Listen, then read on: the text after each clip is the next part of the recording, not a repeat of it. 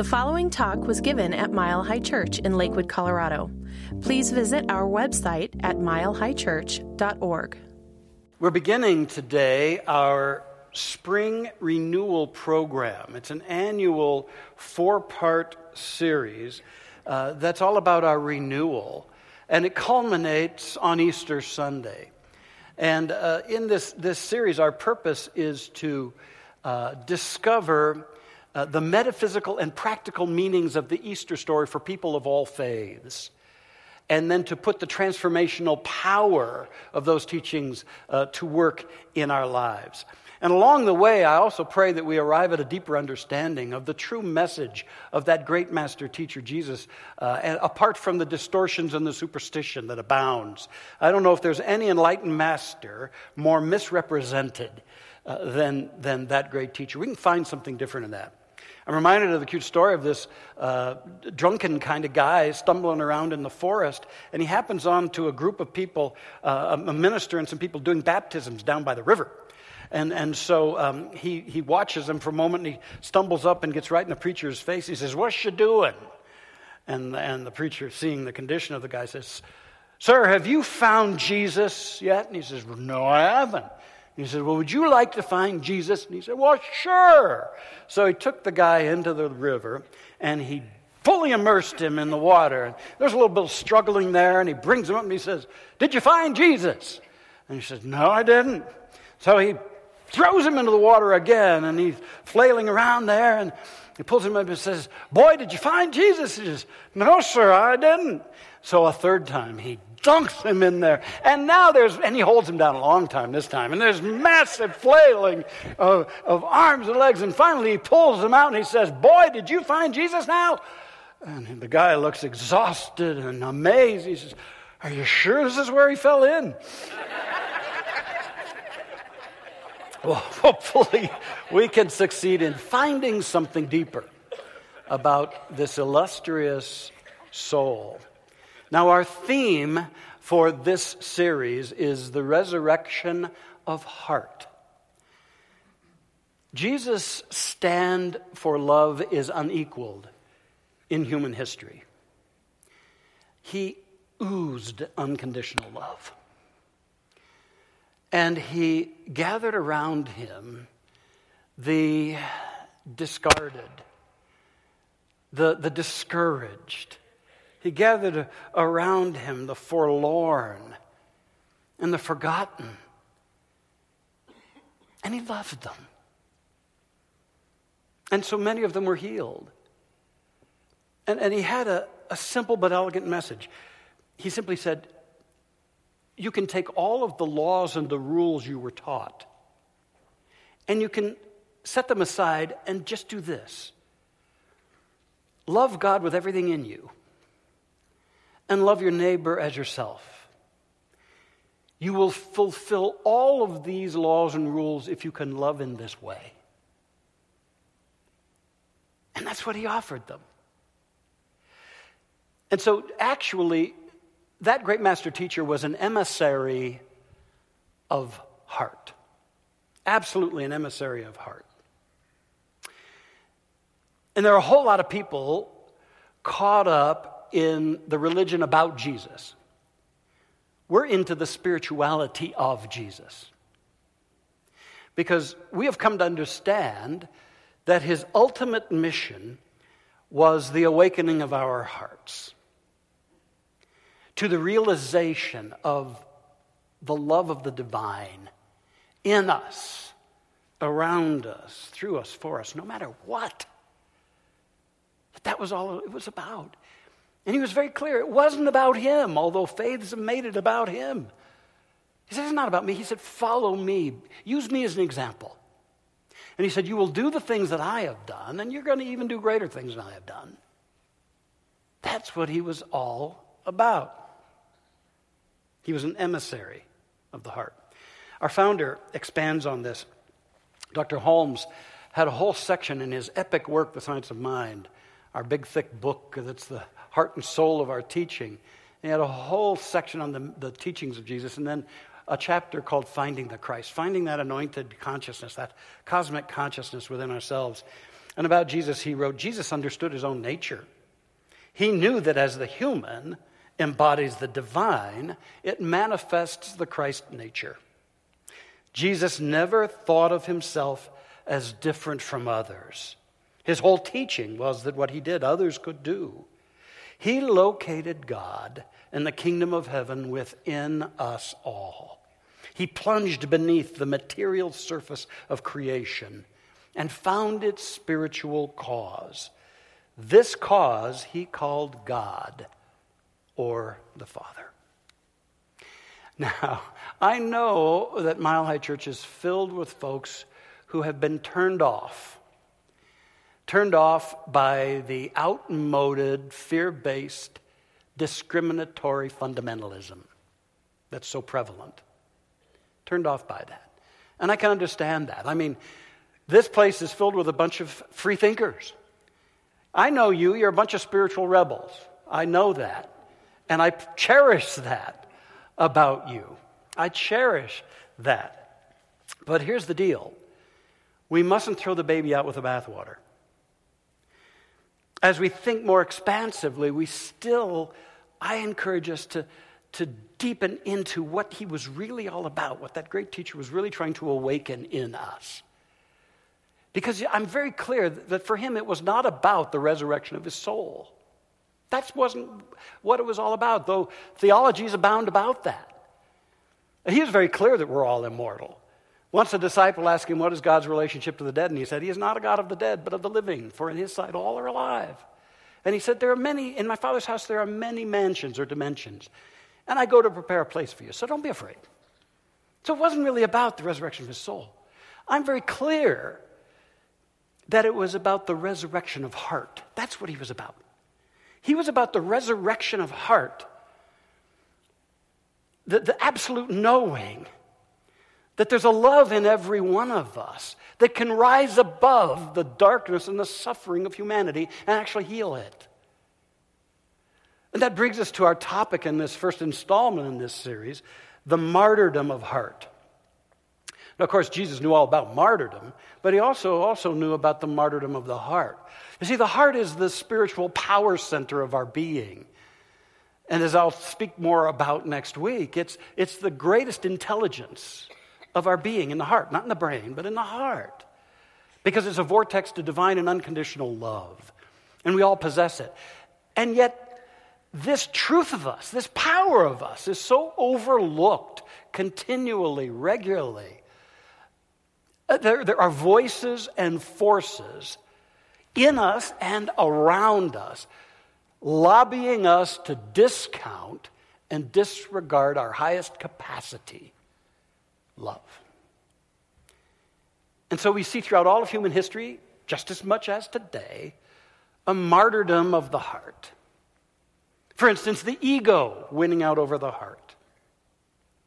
So here we are with this incredible linkage to the divine essence of all love. And how often do I find myself caught up back in the ego? Back in that sense of the separate, fearful self, the unworthy self, trying to boost up a sense of self-importance or self-righteousness. And how often that's what runs our lives, rather than the heart. Ego over the heart. A martyrdom. Then there's intellect over the heart. The intellect has done wonderful things, especially in our technological world, especially today. And yet, without heart, it's shallow, even dangerous.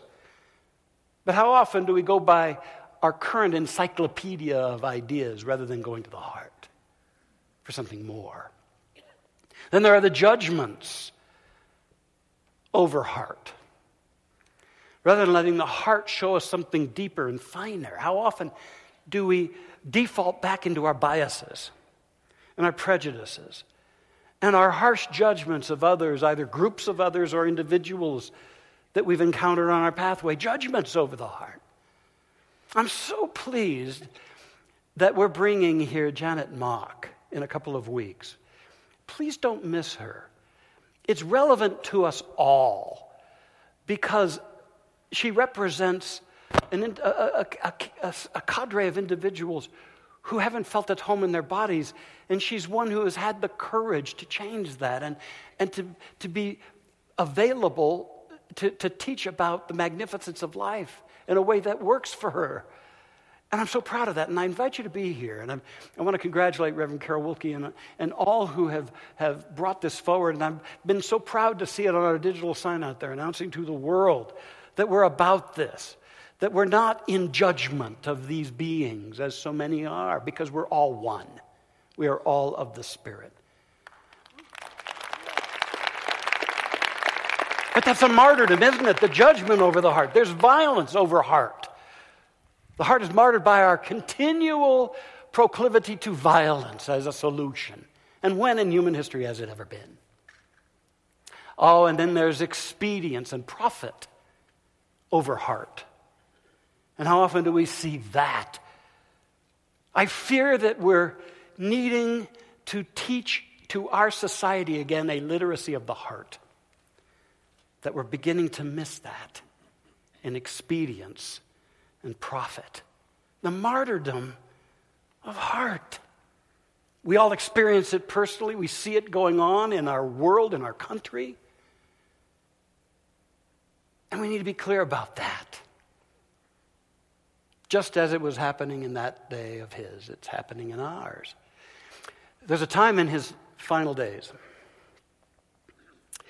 Jesus had taken his ministry back into Jerusalem, the governmental and the spiritual capital of his day, to what he knew would be great threat to him, his demise.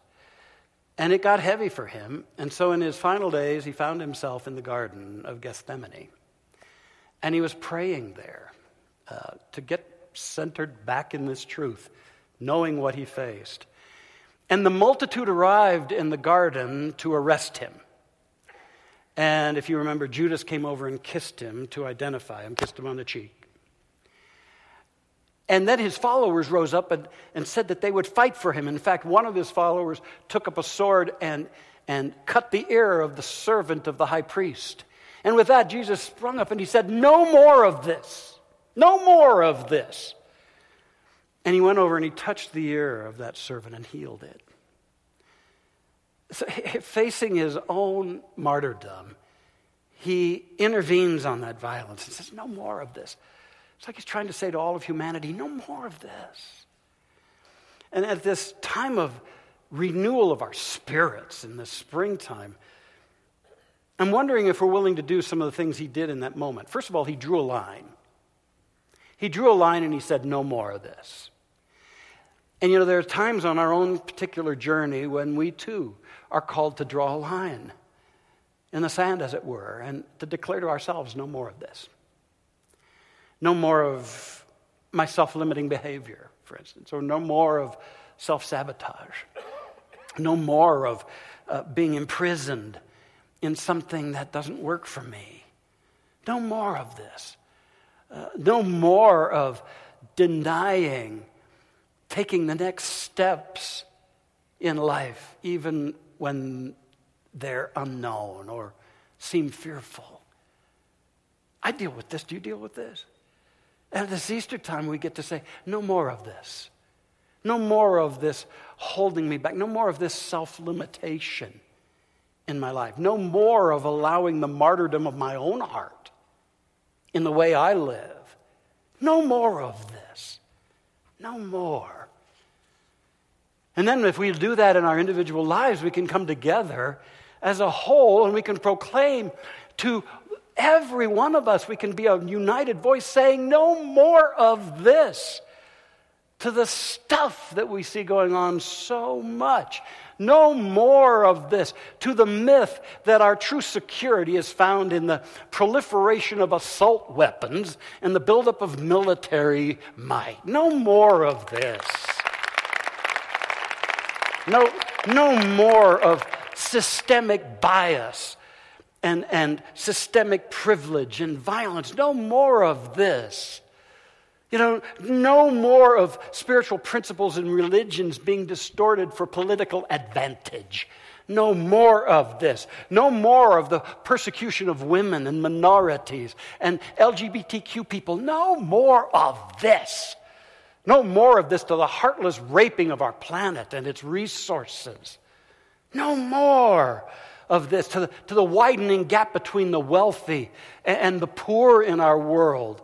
Or the callous, heartless rejection of immigrants from other lands. No more of this. And no more of this to the damaging of the education and the welfare and the dreams of our children. We can come together from heart and say no more of this. It's drawing a line. And there comes a time where our hearts compel us to draw a line and to declare no more of that. If we'll do it personally, then we have the spiritual authority to do it collectively. And let us remember that that great teacher did something else. He drew a line, and he said no more of this. But then he also extended a healing hand. And that's our secondary calling. To draw a line and then extend a healing energy, extend a healing hand. Because that great teacher wanted to initiate us into the heart. He wanted to initiate us into the healing, co-creative capacities of the heart center within us all. Because he knew that would be the reformation, the healing of the world, so that we could build up a paradise upon this planet. So he said no more of this, and yet he exuded love. And so we get to ask ourselves, what's the healing hand that we can extend? There's a lot being written about and spoken about mindfulness in our world today. In fact, it's one of the things that I teach, one of the many techniques I teach in the meditation and prayer retreat. And I now have a sense that mindfulness, which is being fully present to whatever is, needs another ingredient, and that's compassion. And so now I'm kind of into heartfulness, which is mindfulness on steroids. You know, mindfulness with heart, heartfulness. I think that's the healing hand. As we draw a line, we can start living heartfully. We can start expressing heartfulness. And I would call us to acts of heartfulness. And therefore, I want to leave you with today, and of course, as I tend to do, the letters of Acts can help you remember these. The first act of heartfulness is awakening. How powerful it is to awaken such that we use all of our life experiences well as teachers of love. All our experiences are teachers of love, and for us to be willing to look at those times when we martyr heart in our own lives and to awaken from that. I love the story that I've told long ago about an Italian family. And there was a 9-year-old boy named Roberto. He lived with his parents and with his grandfather. His grandfather was his mom's dad. And Roberto and his grandfather were extremely close. He loved his grandfather, and his grandfather loved him. And they would spend a lot of time together. And the grandfather would tell Roberto about the times he would climb trees and mountains and the adventures he would have. And their time together was magical. However, the grandfather did not get along so well with his own child, his daughter, and her husband. You see, his daughter had become a very picky housekeeper, and she was very concerned that the linens and everything in the house looked very beautiful. But inevitably, when they would gather for their family dinner, it became very stressed because the grandfather had the palsy, and his hands shook. And inevitably, he would spill coffee or something on the fresh linens, and this would aggravate his daughter to no end. And in fact, at one point, the grandfather was sipping coffee, and he lost hold of the cup, and it shattered and got coffee everywhere. And his daughter flew into a rage. He said, "I can't trust you to be at this dinner table. I go to all of this trouble to put this together so beautifully, and look what you do. You're going to now eat in the kitchen." And so the grandfather was banished to the kitchen. And this grieved young Roberto so much that he'd gobble down his dinner as fast as possible and rush out into the kitchen to be with his beloved grandfather and to continue to share their stories. Well, one time, a little bit after that, the grandfather was eating his porridge, and he lost control of the bowl, and it shattered on the kitchen floor. And his daughter ran in there, and she was just livid. She said, I can't even trust you with my good china. This is ridiculous. From now on, you're eating with a wooden bowl. Well, in his culture, to eat out of a wooden bowl was a disgrace. A disgrace. And so there was a growing sadness in the grandfather's eyes. Well, Roberto still spent a lot of time with his grandfather. But that night, he snuck down and he got the pieces of the broken bowl, which had been swept into the fireplace in the kitchen. He got them, and he glued them carefully together, and then he took that repaired bowl, and he set it on his dresser in his room. And though he'd spend time with his grandfather, he actually spent a whole lot more time in his room as well, and began to be curious to his mother. And so at one point, she went and knocked on the door and came into the room, and she saw Roberto there, carving a wooden bowl to duplicate the broken china bowl that he had repaired. And this startled his mom. And she said, Roberto, are you carving a bowl for your grandfather to use? And Roberto paused and looked at his mother. And he says, no, mother, this bowl is not for Grandpa. This bowl is for you when you get to be Grandpa's age. Tears flooded her. She had her awakening. And immediately they brought the grandfather back to the table. And they embraced his shaking hands and his palsy. They embraced it all and began to see through their judgments to the beauty of that beautiful soul, the beauty that Roberto had never misplaced. Sometimes in our lives, it's about awakening. Carl Jung said, your vision will become clear only when you look into your heart. Who looks outside dreams. Who looks inside awakens. Acts of heartfulness, awakening, and then connectedness. It's to know that there are those times when we can connect in with the human condition and connect in with others and make a beautiful difference as we know that we are all ultimately one. Heartfulness. A wonderful guy named Charles Eisenstein has written a beautiful book called The More Beautiful World Our Hearts Know Is Possible. And in this book, he talks about his wife, Patsy, who is a real estate agent, and how it was at one time that she had a client who had a mother who they call Mrs. K, who was terminally ill. And she lived a distance away in a derelict house. And Patty was asked to begin the sales process for this house. And so she went out to the house to get measurements. And when she got there, she found Mrs. K laying in a pool of her own urine and excrement. And she couldn't get up. And so he says that Patsy spent over an hour cleaning her up. That Patsy gave her her own lunch to Mrs. K, who probably hadn't had a nourishing lunch for a long time. And Mrs. K's son lived a couple of hours away and was working 2 jobs. Well, she helped her in that instance, and then soon thereafter, Mrs. K passed away. But Eisenstein writes about that, and I invite us to hear this. Patsy's choice to help was a choice between compassion and the practical demands of her busy schedule. Part of her mind was chattering, just call the police. You're going to miss your other appointments. This isn't your responsibility. What does it matter? I mean, we all hear voices like that, right? He goes on to say, but on some level, she knew that it did matter. So many voices lobby us to forget love, forget humanity, sacrifice the present and the real for the sake of what seems more practical. Imagine yourself on your deathbed, looking back on your life. What moments will seem the most precious? For Patsy, it will be cleaning up Mrs. K more than any real estate she sold. Connecting. Heartfulness of connection, awakening and connection. And then tenderness. Tenderness. I love the old song, Try a Little Tenderness. I think we could walk in our lives with a bit more tenderness. And also recognizing that sometimes it's even just the smallest gestures of kindness or connection that leave a lasting, indelible impression.